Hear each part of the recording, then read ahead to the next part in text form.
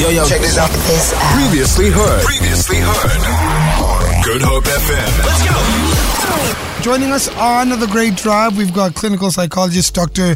Jenny Rose. Dr. Jenny Rose, welcome to The Great Drive. How are you?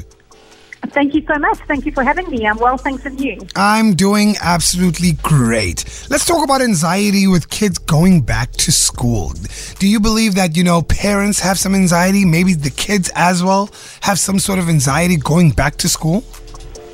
Absolutely. I think it's often twofold. I think both our kids and often as parents, we experience anxiety about starting school, both when a child starts school for the first time and when a child goes back to school after a very long holiday. So these first couple of days are often a very big transition for kids, and settling back into the school environment can be very tricky for a lot of them. I can only imagine that it's even more with COVID-19. Here you had your child at home, you could watch over them, you could really manage their movements. But now they're going back to school. They're around other kids. Those kids may not be as well informed around COVID-19. They might not be as obedient with regards to social distancing. How should a parent deal with this? Absolutely. I think one of the ways COVID-19 has impacted us the most with regards to school anxiety is that parents are no longer able to go onto the school premises to drop kids. They aren't able to maybe help their kids settle into the classroom environment.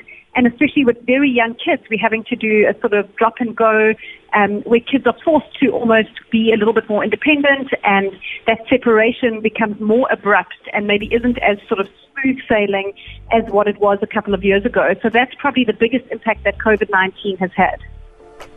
And Doctor, I want you to get into your imagination with me right here on The Great Drive, okay?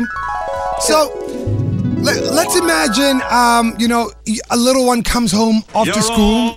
After school they come home and they say, Mommy, I don't have any friends. Yeah. What do you do as a parent? I think all parents, it's one of the worst nightmares and the biggest fears is we just want our kids to be settled, to be happy at school, to adjust well and to develop good, solid friendships. And so when you hear that, obviously it gets your own anxiety up a great deal. And, the biggest trap that many parents fall into is we try be dismissive of this kind of statement, or we discredit it. We all go to kind of like, oh, this is nonsense. Everyone likes you. You're so wonderful, and everyone wants to be your friend. And remember, you've got this person and that person, and X, Y, and Z as your friend. And what we end up doing, actually, by trying to reassure them, we actually dismiss what they've said to us, and we end up not validating what their experience is. And so the most helpful thing to do, which feels sometimes a little bit, not the natural response, is actually to say, let's validate that experience. Let me understand that more. And to say something like, wow, that must be really, really stressful and really hard for you to go to school and you think and feel like nobody likes you. That must be really hard for you.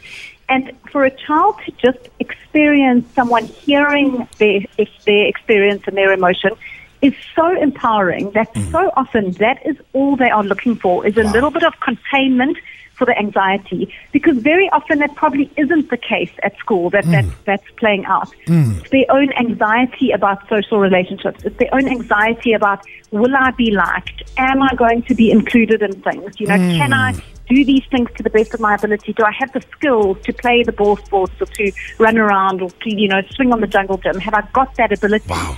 And so when we actually just validate that experience, we hear their struggle. And it is so empowering and confirming just to hear the struggle that we don't always have to move to a resolution phase or a place where we are actually trying to problem solve. We can actually just stay in that emotional space of containment. And that is hugely, hugely empowering for our kids. Wow. I think, what you're saying is very powerful. Look, I'm not a parent, but I can definitely relate to just, wanting to be heard. And, I don't need a solution right now. I just, exactly. I want to feel down. Wow. Exactly. It applies, and that applies for every scenario and to people big and small, adults, everyone, that sometimes we just want to be heard for our struggle. It doesn't mean we need resolution. It doesn't mean we need the logical side to come in.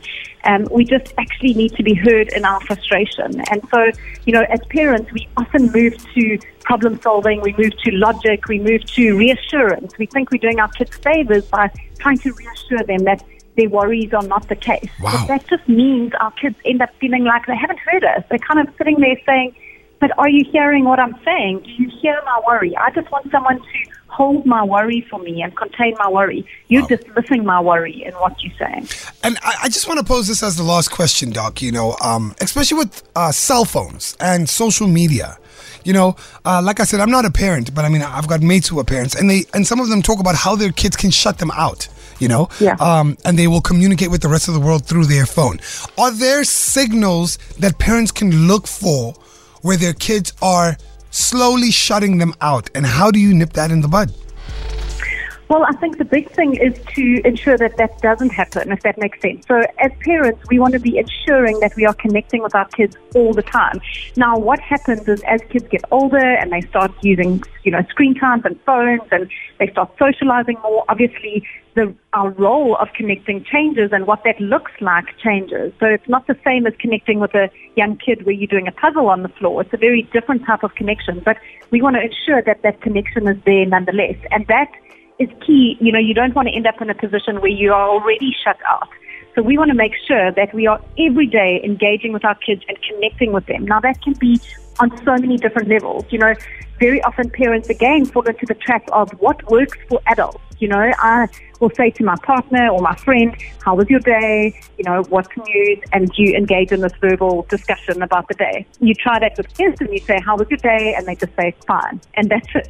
And you get shut out completely. And so we've got to be innovative in how we engage with our kids, how we communicate with them.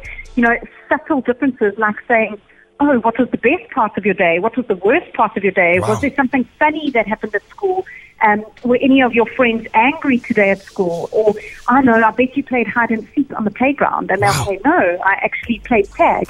And so we've got to be innovative in how we actually connect with them because their little brains, especially for young kids, don't work like adults' brains do. Yeah. And so we can't engage on a verbal level like you and I would chat. We've got to be very different about how we go about connection. Doctor, I'm telling you right now, there are parents who are tuned in right now to the Great Drive, and they really appreciate this information. Like I said, I'm not a parent, but I can only imagine, especially in the tough times that we've faced as the world. So thank you so much for giving us your time, yeah? No problem at all. I also have got a free webinar on school anxiety. If anyone wants to check it out, you can check my Instagram handle at Dr. Jenny Rose if they find that helpful if their kids are struggling to transition to school. Absolutely. Dr. Jenny Rose online. Doctor, thank you so much. Awesome. Thank you for having me. Feel it. For more, tune in to goodhopefm.co.za. It's all you need.